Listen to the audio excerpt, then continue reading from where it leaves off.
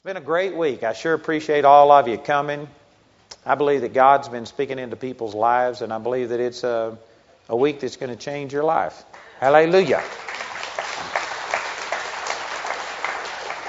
You know, I enjoy the meetings where you get so excited and pumped up and fired up as much as anybody, but you know, this week has just kind of come out different. It's been a lot of soul searching. It's been a lot of, instead of, pointing the finger at somebody else, you've been pointing back at yourself and analyzing some things. But that's good for you. It's good. I believe that you'll grow. I think you'll take things from this meeting that will make a difference, and it'll help you to walk in love. And I tell you, it'll make a huge difference in the rest of your life.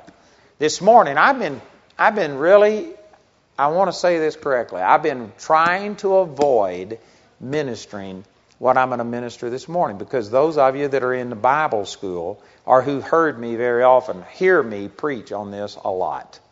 And I thought there's so many other things I need to talk about the love of God that I've really tried to avoid doing this, but you know what? I just have to do this. This to me is one of the most important things that God has ever shown me. I feel like that here we are talking about how to walk in love towards other people, and I think I'd be totally irresponsible if I didn't cover this. And those of you who've already heard me minister along these lines, I'm not apologizing, because you need to hear it again. And so I guess I have a tendency to apologize, but I shouldn't. Amen.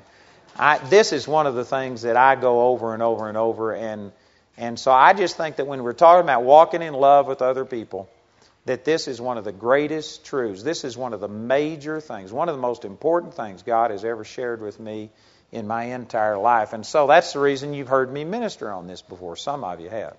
And so I'm going to share on it again. And if you've already heard this, well then, you know what? I need to hear it again. I don't ever get tired of hearing it. So hopefully you'll be able to receive from this too. Let's turn over to the book of Proverbs, chapter 13. And here is a scripture that just rocked my world, revolutionized my life, and it specifically has application to walking in love with other people. Proverbs chapter 13 and verse 10 says, "Only by pride cometh contention, but with the well-advised is wisdom." Boy, this scripture just grabbed hold of me. I couldn't tell you, but this has been decades ago. God revealed this to me.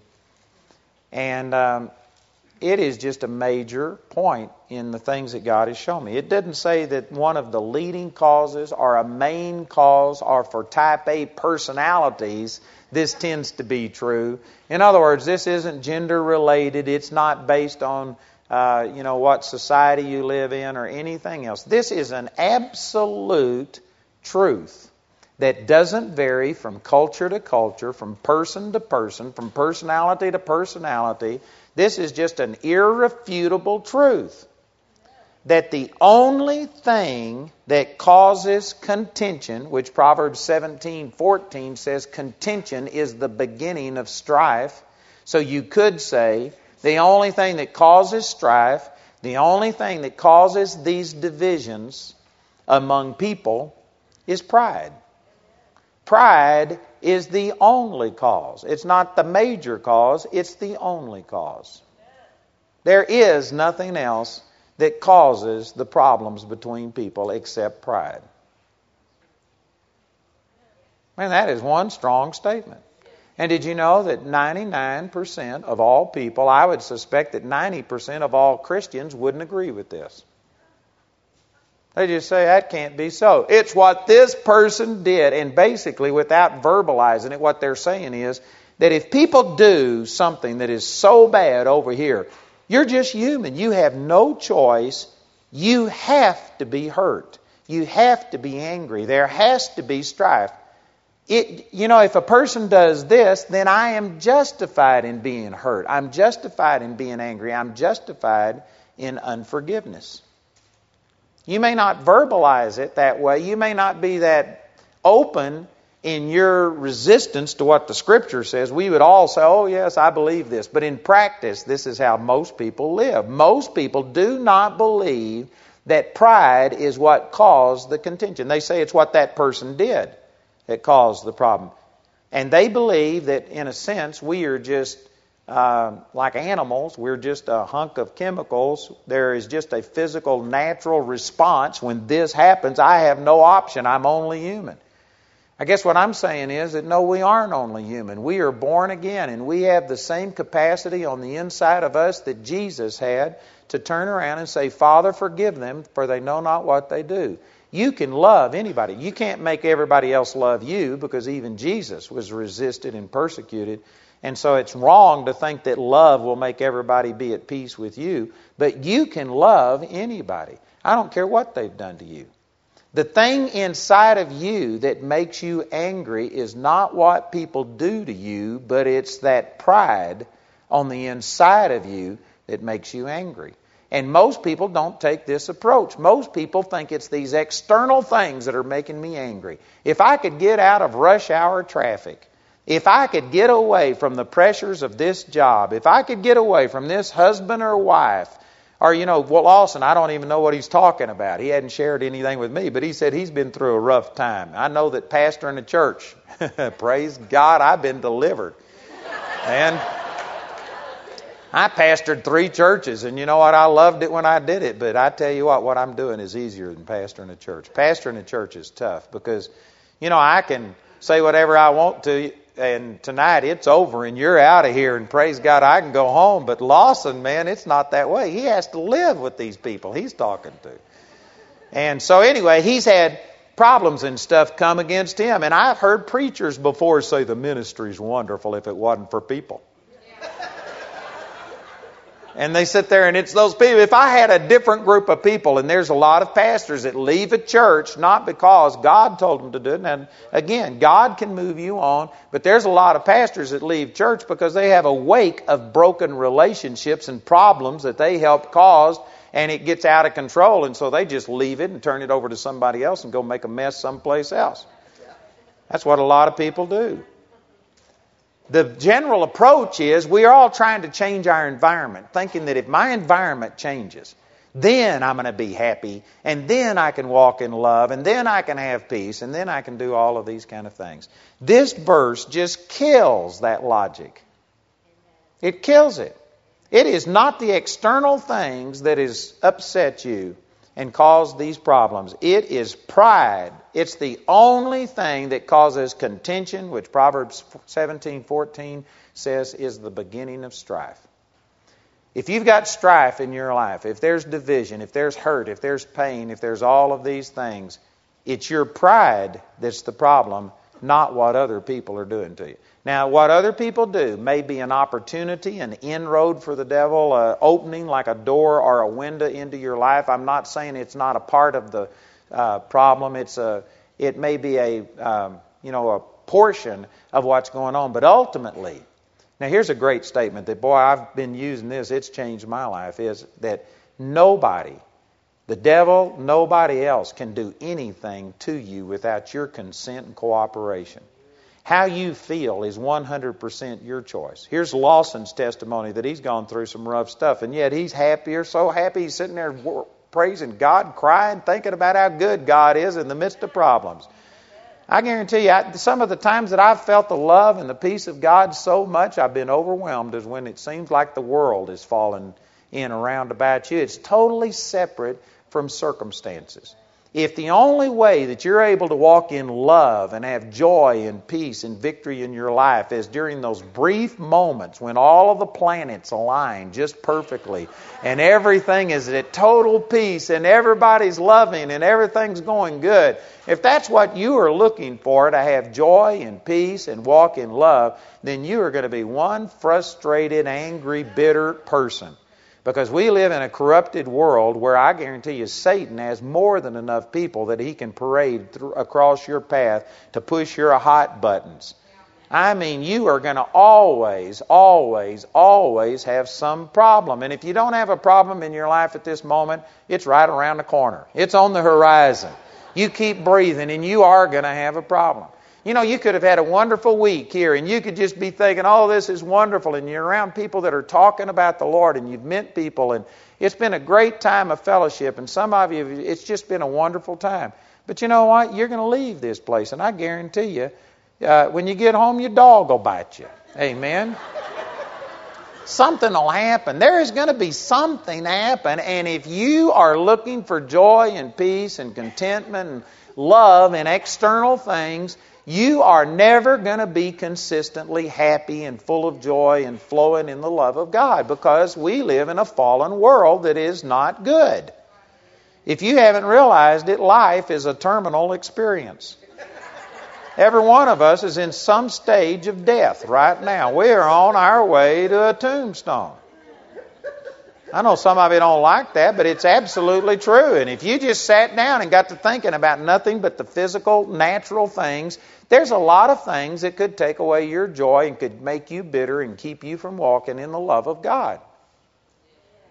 And so, if you are trying to solve all of these external things, it's like, man, spitting in the ocean. It is just, it's not going to make much difference. Amen?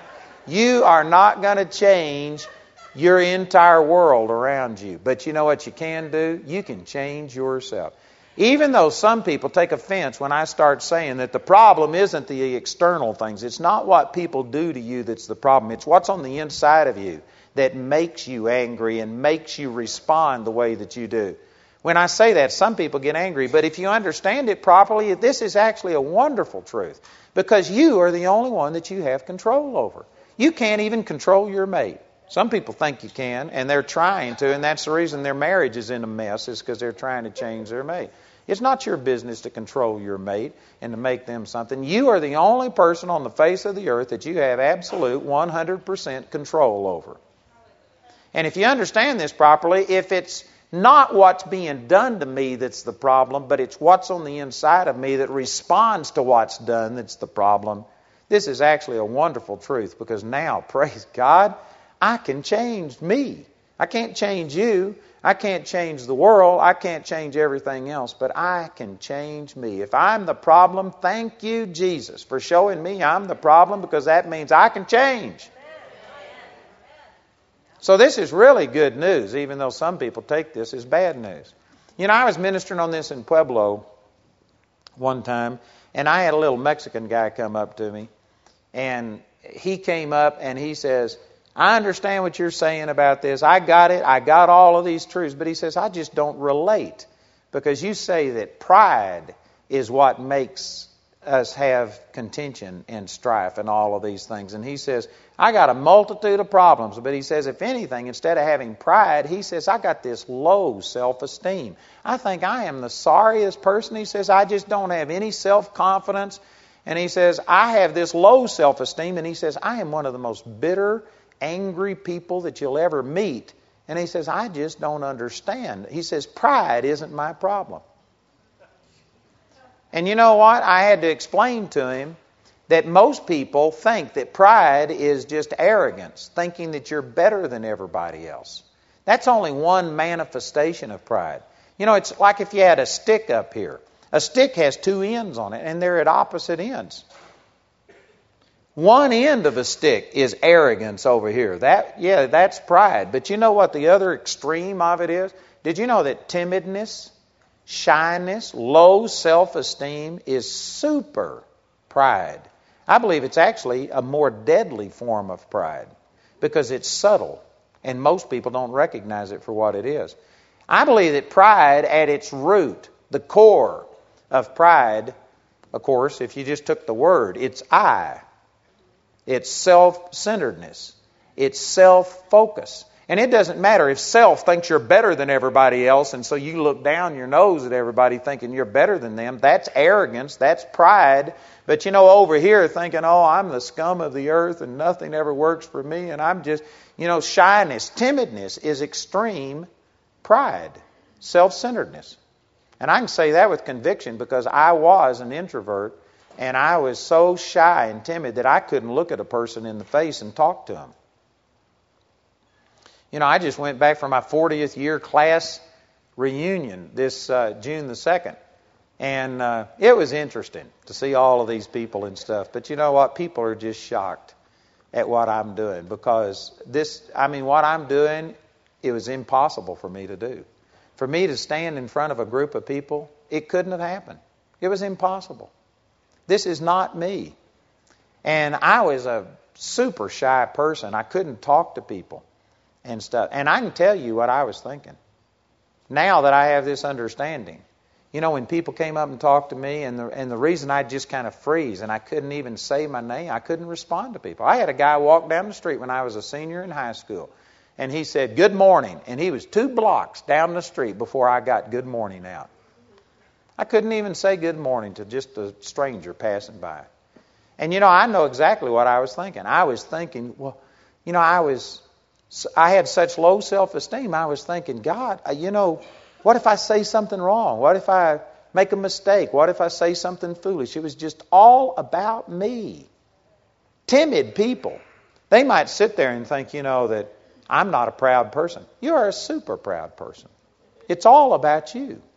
You are only thinking about yourself. You're so afraid. Are you going to say something and do something wrong? You're always thinking about yourself. I'm not saying this to hurt you or condemn you. I'm saying it to help you. You can't change this situation until you rightly diagnose it. If you are a timid, shy person, it's because you are an absolutely self-centered, self-focused person. That usually goes over about like that. You know, there's some of you in here that have been born again, so you got a testimony that could change people's lives. Many of you have been healed. Your marriage has been saved. Great things have happened. And you know what? If you could change somebody's life. You've got a revelation of God that could literally cause a person to pass from death unto life. And yet, if I was to call on you and ask you to come up here, would you share what Jesus has done in your life? You've got some things that could change people's lives. And yet you couldn't stand up here and get it out. You know why? Because it would all be about you. You'd be thinking, what's everybody going to think about me? I haven't prepared. Oh, let me go study so that I'll look good. And you're worried about all of these things. And you would literally sit there and not share, not project what God has put in your heart because of your self-centeredness. When I first started ministering, you know, I was still working through this thing, and I would get up and minister, and it would be so bad every time. I mean, some of you may think it's still bad, but it's a lot better than it used to be, amen. I mean, it used to be really bad, amen. And when I get up and minister, it was so bad that I'd swear, God, I'll never embarrass you or me again. I'll never do this again. And for 2 years, I stood up and ministered. I started a Bible study and ministered one time a week, every week, for 2 years. And it was so terrible that I swore I'll never do this again. And I'd have to repent and go do it again because I just had a call of God. It was like fire shut up in my bones. But man, I struggled. It was pitiful. And anyway, I got up and I was ministering one time and struggling, trying to get out these truths and trying to share with people the things that God had shown me. And I had a guy walk up afterwards and he said, you know, you got some good things to share. And if you ever got to where you loved the people more than you loved yourself, you could be a blessing. And you know what? Right after I pulled that dagger out of my heart, he was right. And it was just like a light clicked on. That you know what the deal was? I was thinking, is everybody going to, like right now, here I'm stuttering for words. What if I stutter? What if I make a mistake? What's everybody going to think about me? And I actually got to a place where I just don't care. I love you. I want to share with people. I know these truths have transformed my life. And so now I'll get up and stutter and stammer around and do things. And but eventually God used an old donkey one time. And it wasn't because it had taken elocution lessons and because it had a seminary degree. I'm just convinced that eventually I'm going to stumble around and say enough things that, praise God, these truths are going to get out. And when I get more concerned about ministering to you than I am what you think about me, you know what? I'm over that and I'm able to communicate. And so what I'm saying is that self-centeredness is what pride is. And it doesn't matter if you are arrogant thinking you're better or if you are one of these timid, shy, low self-esteem people. You are a super selfish person if you have low self-esteem because you are just constantly thinking about yourself. Let me give you an example of this over in, let's see, where is this? Numbers chapter 12, I believe. Numbers chapter 12, it says in verse 1, And Miriam and Aaron spoke against Moses because of the Ethiopian woman whom he had married, for he had married an Ethiopian woman. Ethiopians were black. Moses, of course, was a Jew. So this was an interracial marriage, and so people had criticized him for this, and here's his own brother and sister coming against him because he had an interracial marriage, and so therefore they were criticizing him. And in verse 2 it says, They said, Hath the Lord indeed spoken only by Moses? Hath he not spoken also by us? And the Lord heard it. And the story goes on to say that God struck Miriam with leprosy. And Moses had to intercede for her. And the Lord says, well, if her father had just spit in her face, according to these Levitical laws, she would have been unclean for 7 days. It says, let her stay outside of the camp for 7 days, and then she can come in and I'll heal her. And so he interceded for her, and she was healed. So you know what? People have asked me, what do you think about interracial marriages? Well, you know what? I don't think that they're sin. I don't think that they're wrong. This right here is a pretty good indication of what God thinks about it. Amen. Speak against it, you're liable to get struck with leprosy. Not under our covenant. We got a better covenant. But you know what? This shows you what I think about it. I think that there's problems and you need to consider it. But you know what? If that's what you feel God's led you to do, go for it. Amen. So anyway, it says in parentheses right here in verse 3, it says, Now the man Moses was very meek above all the men which were on the face of the earth. You know, at this time, we know that there was at least 3 million Jews because that's how many came out of the land of Egypt. And they were the minority in Egypt, so that means that there was more than 3 million Egyptians. Plus, there was all the ites that dwelt in the promised land, the Canaanites, Perizzites, and all these other ites. And so there was millions of people. There must have been 15, 20 million people at least on the face of the earth. And Moses was the meekest man on the face of the earth. And here's my point for bringing this out. Guess who wrote this? Moses is the one that wrote. He was the meekest man on the face of the earth. Now see, some people, according to the way things are today, people look at humility as just beating yourself down and saying, oh, I'm nothing, and oh, I can't sing. You know, but God said, make a joyful noise. Would you all just pray for me while I get up here and try and sing? And then they sing, and you can tell that they've had operatic training and all of this stuff. You know what? Most people would say, well, that's humility. No, that's just a religious con to where you put yourself down so that you hope people will come up and say, oh, you shouldn't say that. That was wonderful. You really did a good job. It's you fishing for a compliment, what it is. It's insecurity. And to prove that that wasn't genuine when that person said it, you can go up to them during the grocery store and during the week and say, you know what, you were right. I think you do have the worst voice I've ever heard in my life. That was pitiful. And see if they go, yes, brother, that's what I was telling you. They'll take offense. They didn't believe it. We've been taught that putting yourself down is humility. No, it's not. Humility is not having an opinion about yourself. And if God says you are the meekest man on the face of the earth, would you be humble enough to say, that's me? You know, right here in this auditorium, there's got to be somebody who's more meek than any other person in here. And if I had everybody bow their heads and close their eyes, and we're going to pray, and let's just ask God to speak and reveal to us who is the meekest person in here. And if God said it was you, would you be humble enough to stand up and say, it's me. I'm the meekest person in this room. If you're thinking, what would people think about me? Then you aren't humble. That's self-centered. Self-centeredness isn't always just exalting yourself. Self-centeredness can be when you're debasing yourself because you know that people will accept that. And that's religiously accepted, but you're afraid to say the truth. You know what? You just need to have no opinion. If the Lord says you are a jerk, you need to repent. You say, Father, I'll receive that. But if He says, you know what? You're the righteousness of God, and you can do these things. Father, I'll do that because I believe your word. That's a humble person. Humility is just having God's opinion, not self-centered. You aren't self-promoting. And yet most of us are totally self-promoting. And here's one of the points I want to try and get across through this, is that, you know what, when you look at things from your perspective, if you are self-centered, it's like looking through a glass that's been painted red or something. If you look through a glass that's been painted red, everything you see is going to be tinted red.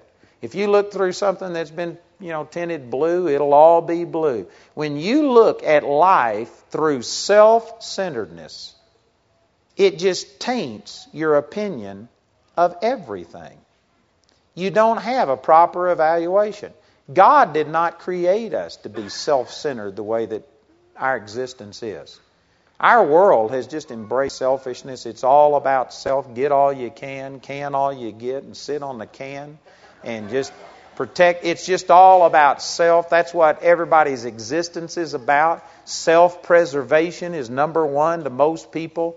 And yet that's not the way that God made us to be. Adam and Eve were so God-conscious that when they ate of the fruit, do you know what happened? They realized for the first time that they were naked. They were just as naked before they ate of the fruit as they were after they ate of the fruit. Some people say, they were clothed in the righteousness of God, the robes of righteousness. Well, you can use that as a spiritual metaphor, but you know what? They were butt naked before they sinned, and they were still naked after they sinned. They didn't have one stitch more clothes on before they sinned. The difference was their focus. They were focused on God and on the spiritual realm to such a degree that they didn't even realize they were naked. That's how God-conscious they were. That's the way that God created us to be. And then when we became self-conscious and began to start recognizing our own nakedness, and it all began to start being about us and looking at ourselves, that's when sin entered the world. And that's what we were born into, and most of us don't realize how far we've fallen from what God intended us to be. But when you look at life through a self-centered focus, and you are the center of the universe, you are the plumb line for everything, and you have no absolutes in your life except you are the absolute focus, I guarantee you are a problem waiting to happen. It just can't happen. And yet the Scripture tells us to do just the opposite of this. It says over in Philippians, let me turn over and read this so that I can't quote it exactly, I don't think, but in Philippians chapter 2,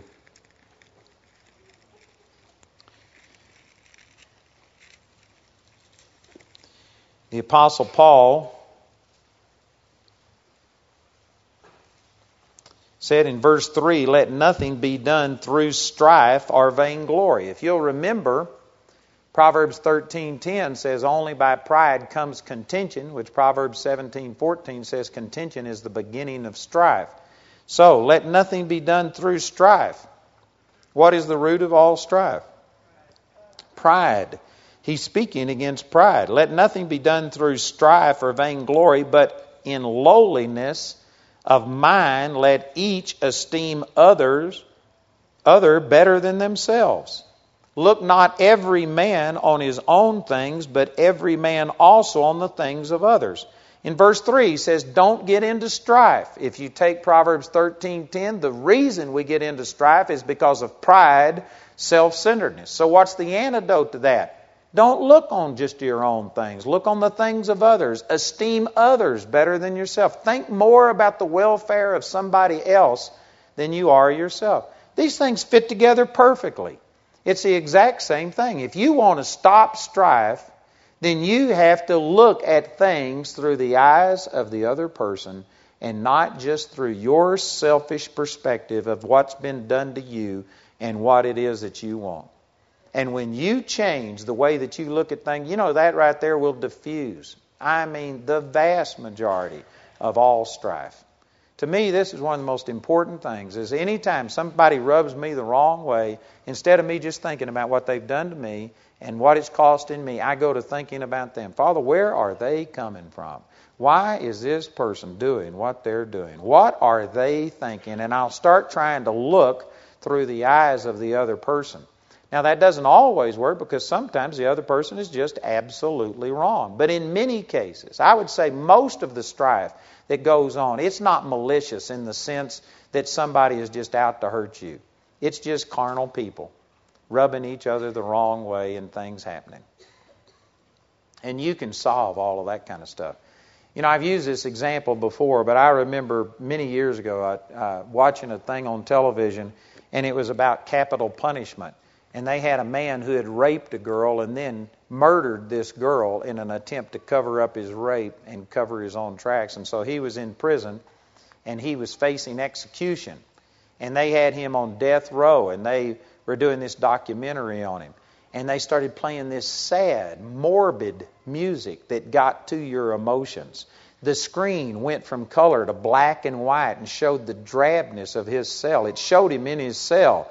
And I mean, it's this little tiny cell with a toilet over in one corner and stuff. And it was sad to look at this. And they showed him sitting there with his hands, propping up his head. He was bent over and just sad and depressed. And then they go down the corridor and show you where the electric chair was.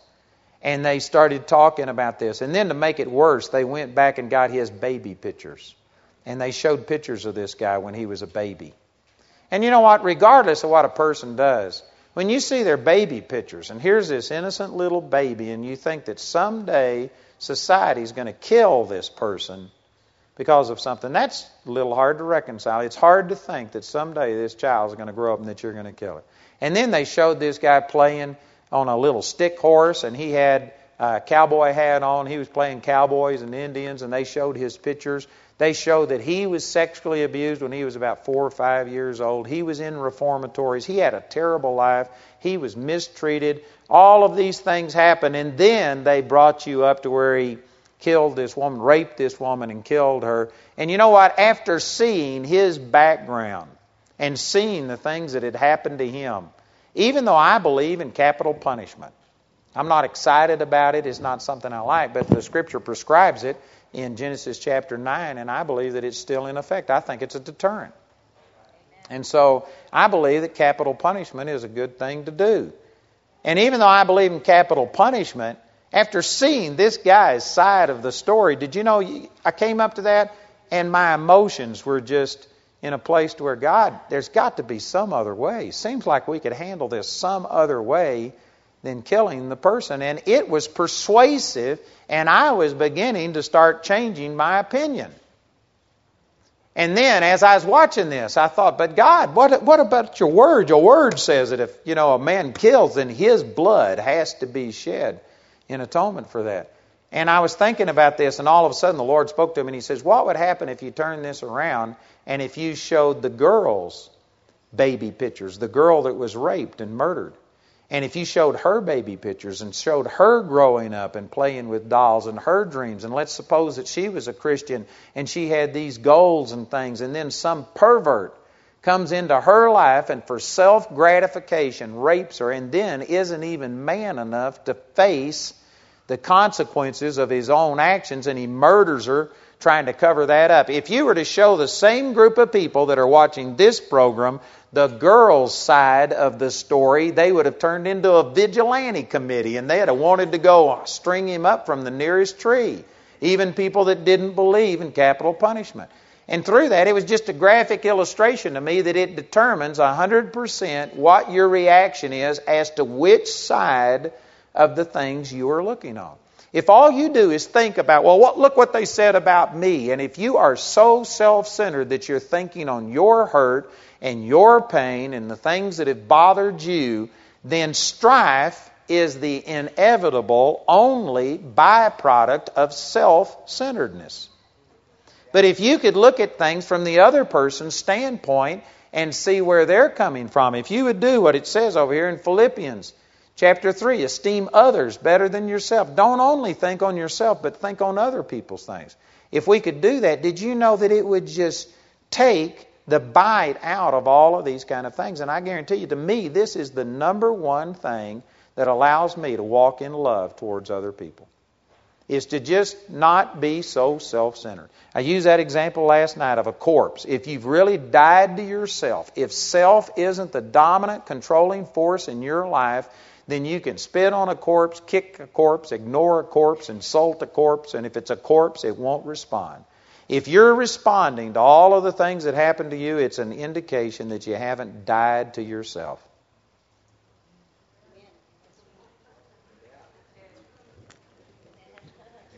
I know that's not real exciting, but that's absolutely true. This needs to be balanced a little bit because you know what? This doesn't mean that so you just let people walk all over you and do things. You know what? I could take this as an employer and say, well, if I'm really dead to myself, then you know what? You do whatever. Just show up whenever you want to. It doesn't matter if you show up on time. It doesn't matter if you do a good job. It doesn't matter whatever. You know, I'm just dead to myself. But you know what? That wouldn't be loving you. That's not good for you. That's not good for our partners that give money to this ministry and affect us and expect us to run an efficient business and do things like that. Man, we would have to, instead of 140 employees, we'd have to have 280 employees to do what we were doing if we just allowed people to work at their own pace. I guarantee you, there is a place for sitting there and saying, you know what, we love you. And I'm not mad at them. But you know what, you need to go somewhere else. This isn't good. Your behavior is not helping you. It's not helping us. And you need to recognize that there isn't a free ride. And we fire people. And it's not because we have anything personal against them. It's because we got policies and we found out that these are how the ministry works. This is what we have to do to make things work. And if you can't abide by those policies, you need to go somewhere else. You need to do something else. That's not contrary to what I'm saying. You've got to do certain things. You've got to correct your kids. If you love your kids, you can't just sit there and say, oh, I love you so much, I'd never spank you. I'd never do anything to hurt you. If you don't spank them and hurt them that little bit and teach them right and wrong, then you're going to allow them to go out there and be destroyed by the devil and by life because you didn't give them the equipment that they needed. Man, it's love. Just like I'm sure many of you heard this and you hated it, but it was true that this spanking hurts me more than it hurts you. It's absolutely true. Sometimes out of love, you got to spank people. Out of love, you got to do things. But I'm saying your motivation should never be out of anger, out of getting even. There are things that you have to do. We deal in a world. And you know what? Some people cannot make this connection. They think that what I'm about to say just undoes everything that I've been saying. But if you can receive it, I think it'll give a proper balance to it. You know, I've often thought to myself, and you don't know for sure what's going to happen until you're in that situation, but here's what I would prefer to do. Here's what I believe I would do if somebody tried to rob me. You know, I held a meeting over in England, and Dave Duell came over, and a girl came up to him with a knife in the subway at night on the way to the meeting, and he gave her everything he had, all of his money, his watch, everything. They just stripped him basically of everything, and he got robbed over in London of everything he had. I've thought about that often. That, you know, I've had people want to kill me and criticize me. They've said I'm like Jim Jones. I have never said a word against that person.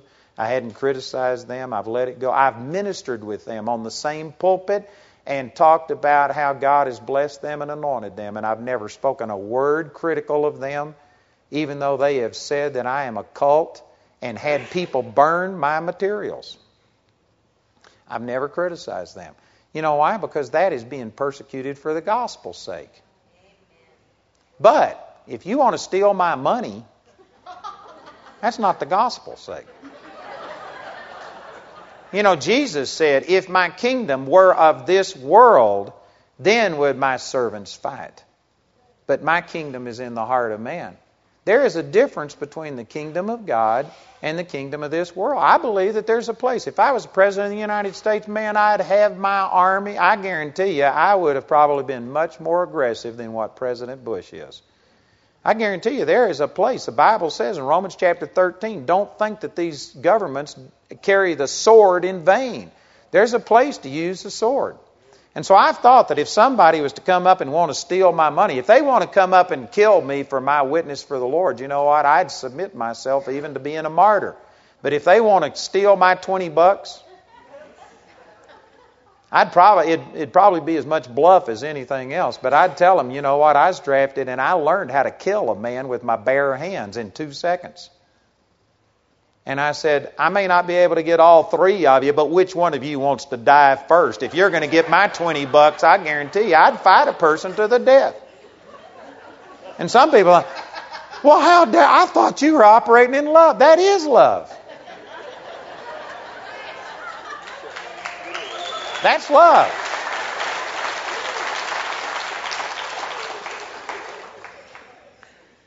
You know what? Those planes that were hijacked on September the 11th, 3 of them reached their designated targets because for decades, the way we've been told to respond to terrorists is don't aggravate them, do whatever they say. And the people allowed people with a little tiny box cutter to hijack a plane.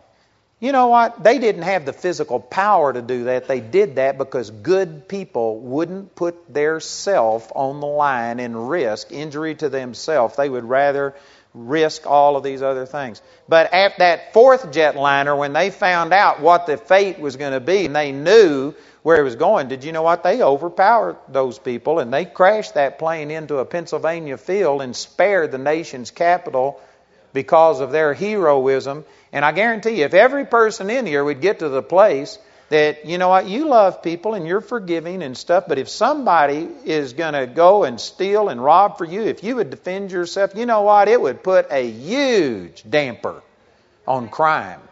It is a statistical fact that you take the states that allow people to carry guns and the what do you call it?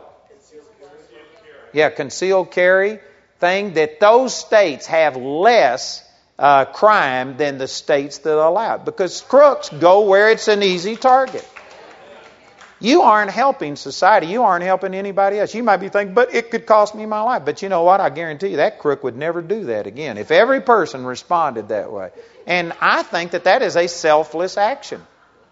I'm going to do what's right if it costs me my life. If a crook came up and tried to steal from me, I guarantee you I would not just lay down and enable them to walk off with my money. I would fight ungodliness to the death. And I'd do it in love.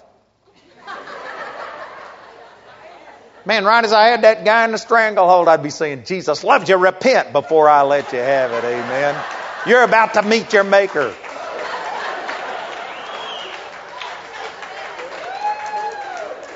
I don't see any contradiction. Some of you may. And it's amazing. People have become so passive today that they're even passive towards the devil. The same God that said, turn the other cheek, said, hate evil. Abhor that which is evil. There's a place for hate. So there is a balance between all of this. But I'm saying the motive is, are you doing it out of selfishness? Or you do it because you lost your temper that somebody, how dare them do something? Or are you doing it because, man, you hate that ungodliness and you are not going to allow ungodliness to continue? So you're going to fire an employee, or you're going to have to rebuke this person or deal with your children or do whatever it takes, but you're doing it because you love them and it's the right thing to do. And even if it's a harsh thing, even if you have to execute judgment on somebody, if you can truthfully say, I'm doing this because it's the right thing to do. And because it's standing for godliness, then you know what? That's love. Amen.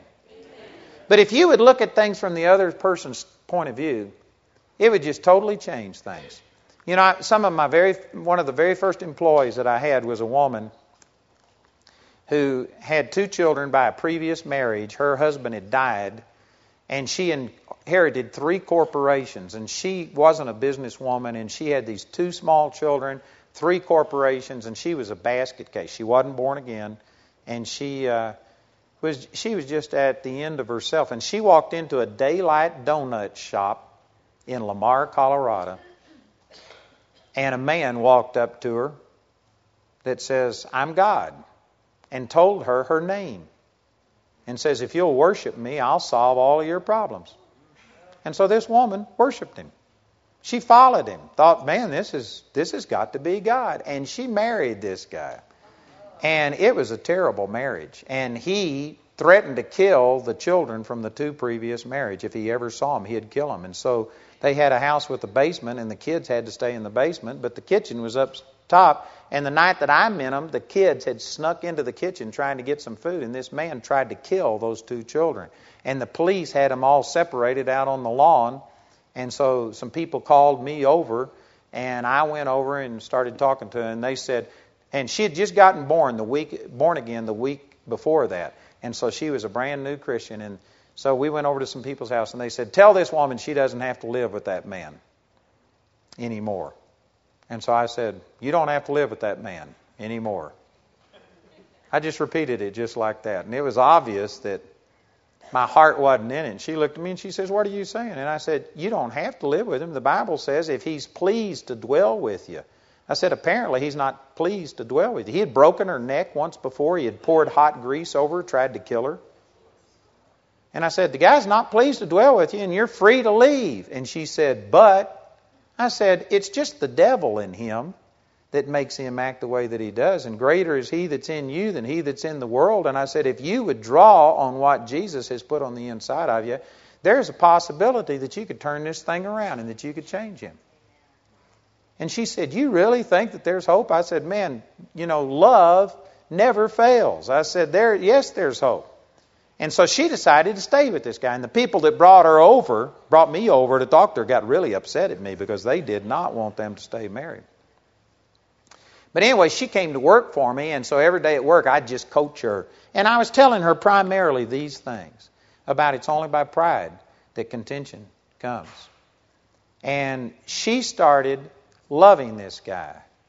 And one of the things that she did was start thinking about, why does he treat me the way? Why does he do these things? And she went back, and he was a man from, I forgot what it was. It was, anyways, one of those Caribbean islands where he was dedicated to the devil at birth. And there was an animal sacrifice, and he was dedicated to Satan at birth. And he was demon-possessed from childhood. And he was brought up in all of this voodoo and stuff. And anyway, when she got to seeing that, she saw why he was acting the way that he acted. And because of this, she actually got so much compassion for this guy that, I had to refrain myself from telling her, you're overboard. Don't you realize this guy really is a first-class jerk? I mean, I didn't like the guy. But she got to where she actually loved this guy. And they went to a marriage counselor who was a friend of mine, a guy that I know, and he was filled with the Spirit and should have known better.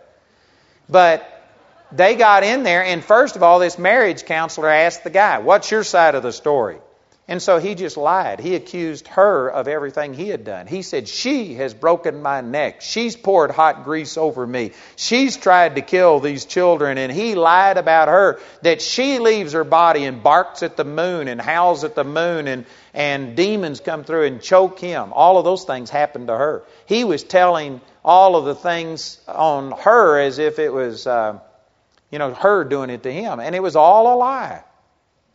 And this marriage counselor, a friend of mine, got so mad that he stood up and hit the desk and he says, you don't have to live with somebody like that. Divorce this woman. And his wife calmed him down. Now, wait a minute. Let's listen to the other side of the story. So he calmed down and he asked the woman, he says, all right, so what's your side of the story? Let me just ask you before I tell you what she said.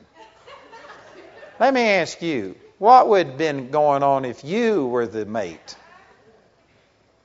First of all, I bet you that there's not 1 out of 100 people in here that would have let your mate say those things uncontested without you jumping in and straightening it all out and start arguing. She never said a word. And then when it came her time and they asked her what the problem was, you know what she said? She said, I used to think that he was my problem, and I was mad at him. But the Lord showed me that it wasn't what he's doing that made me mad. It was what's on the inside of me. It's my own pride. And she says, man, God's working on me, and I am changing as quickly as I can. She never defended herself. And you know what? The marriage counselor said, divorce her. It's over. And so they walked out of that marriage counseling thing. They got in the car, and he looked at her and he says, why didn't you defend yourself? Why didn't you say anything? And she said, Jesus has already set me free. And she said, I love you, and it's not about me. God has met my need. I went there to help you. And if running me down is going to help you, she says, it's fine with me. You know what happened? This guy lost his power to call up spirits and bark at the moon and leave his body and stuff. And within just a few weeks, he says, your power is greater than mine. And he moved out. So she got her kids out of the basement. They started just enjoying being a family again. And within 6 months, this man was born again. And then they had marriage problems because he wanted to go to Raymond. She didn't want to be a preacher's wife.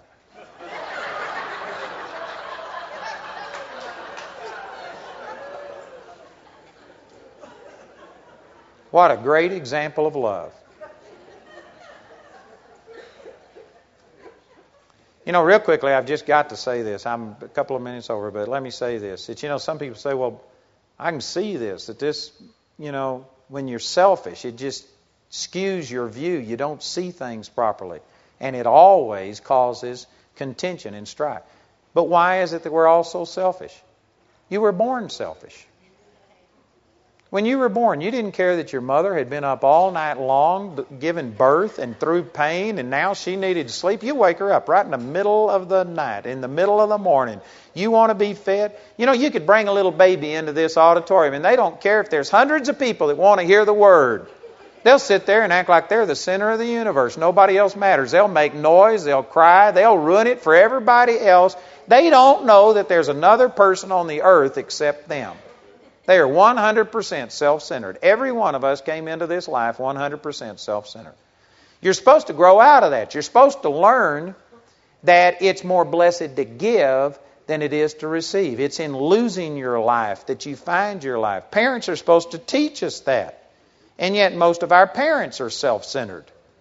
And so when you're in a supermarket and you want candy and the parent says, no, you can't have candy. All you got to do is just fall down on the floor and throw a fit and scream and yell and cry.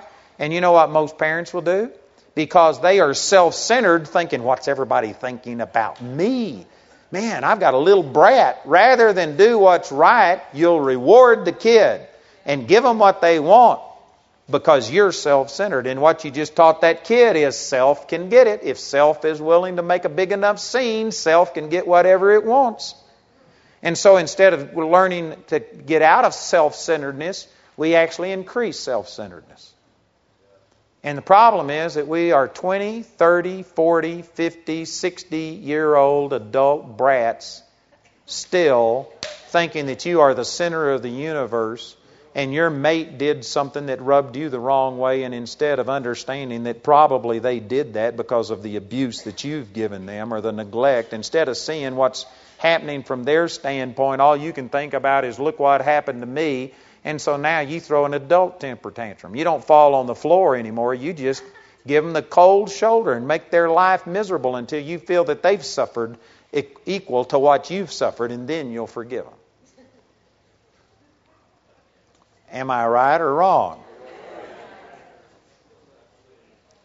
So you know what? You came into this world self-centered, and you're going to have to make a decision to change and to put God first in your life. And you're the only one that can do this. I said this last night, but you know, you have to humble yourself under the mighty hand of God. Humility is something you choose and do. If it's done to you, it's humiliation, not humility. Only you can humble yourself, and it's a choice. And this is really what changed my life, that March the 23rd, 1968, when God showed me my self-righteousness. You know what? I humbled myself and I said, God, I'm sorry. And I got off of the throne in my life and I put God on the throne. And it's not a one-time experience. I've had to deal with self. I have to deal with self all of the time. I've had people after a message like this come up and say, would you please cast self out of me? The only way I can do it is to kill you. And then your self will be gone and it will be perfected and you'll be okay then. But short of killing you, I can't cast self out of you. You just have to deny it, die to it daily, That's the reason the Bible calls it in Romans chapter 12 a living sacrifice. A living sacrifice keeps crawling off the altar. Amen. You got to keep it up there. It's got to be a daily living sacrifice to where you put others and God ahead of yourself. And it's a choice. And one last thing, and we'll quit with this, but I talked to Jim Irwin, the astronaut who walked on the moon, and I was in Vietnam when that happened, and I missed all of that stuff. And so I've always had a desire to hear stories about that. And when I got a chance to be on television with Jim Irwin, I was talking to him, and I gave him my books, and he gave me his books, and we shared them. And I was asking him these questions like, how do you go to the bathroom in space and stuff like that? And I got a really interesting answer, but I won't share that with you. But anyway, I was asking him all these questions, and he shared with me that they blasted off and threw that capsule towards the moon. And for 4 days, or however long it was that they went to the moon, every 10 minutes they had a course correction. And he said sometimes the course correction was a fraction of 1 degree. Other times they were 90 degrees off target. And they would have to have a 10-minute burn to get back on target. So actually, instead of that thing going to the moon perfectly the way that I had it envisioned, they just threw it in that direction, blasted off, and then they had a course correction every 10 minutes. That thing went to the moon like that. And then they had a 500-mile long landing strip that they were trying to land in, and when he got out of the lunar module, he was within 5 feet of being outside of this 500-mile landing strip. They nearly missed a 500-mile long landing strip. But you know, they made it. And as he was telling me these things, I was thinking, and this is exactly what I'm talking about. Some people think, all right, so I'm going to deal with self, and I'm going to deny it, and I'll never have this problem again. That's not the way that it is at all. You just blast off. You make the decision, and you head in that direction. And then there's going to be a course correction every 10 minutes for the rest of your life. And you never arrive, you just leave. And you keep going in this direction. And if you don't understand this, some of you this morning might be motivated to say, all right, I'm going to put Jesus in my life. I'm not going to be selfish. And you may be sincere. But then when you fail in that and you all of a sudden realize, oops, I'm selfish again, you'll think, oh, no, it didn't work. No, it worked. You blasted off. You just need a course correction. You know, you may have a course correction before you get out of the parking lot.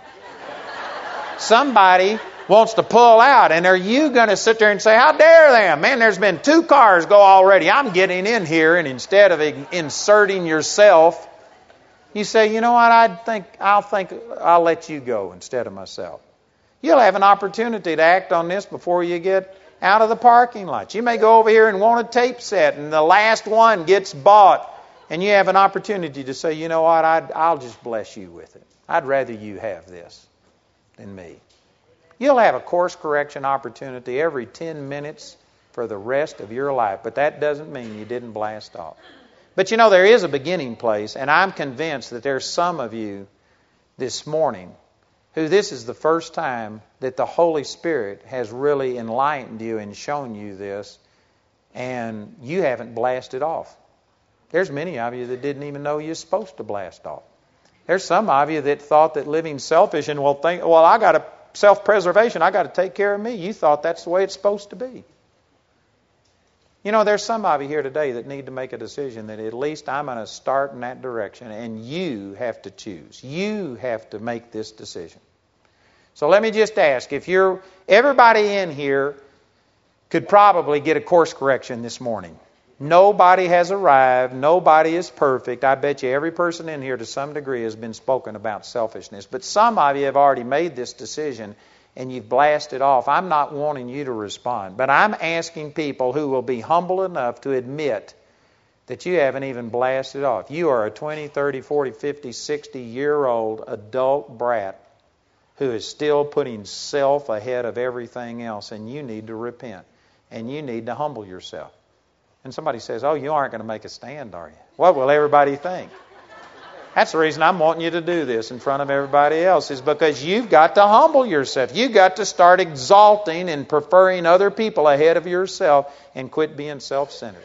You know, if you would say that I haven't done this and I need to receive it, I want you to just stand right where you are, and I'm going to pray for you. So all of you that are leaving, I'm going to take it that, no, I'm just kidding.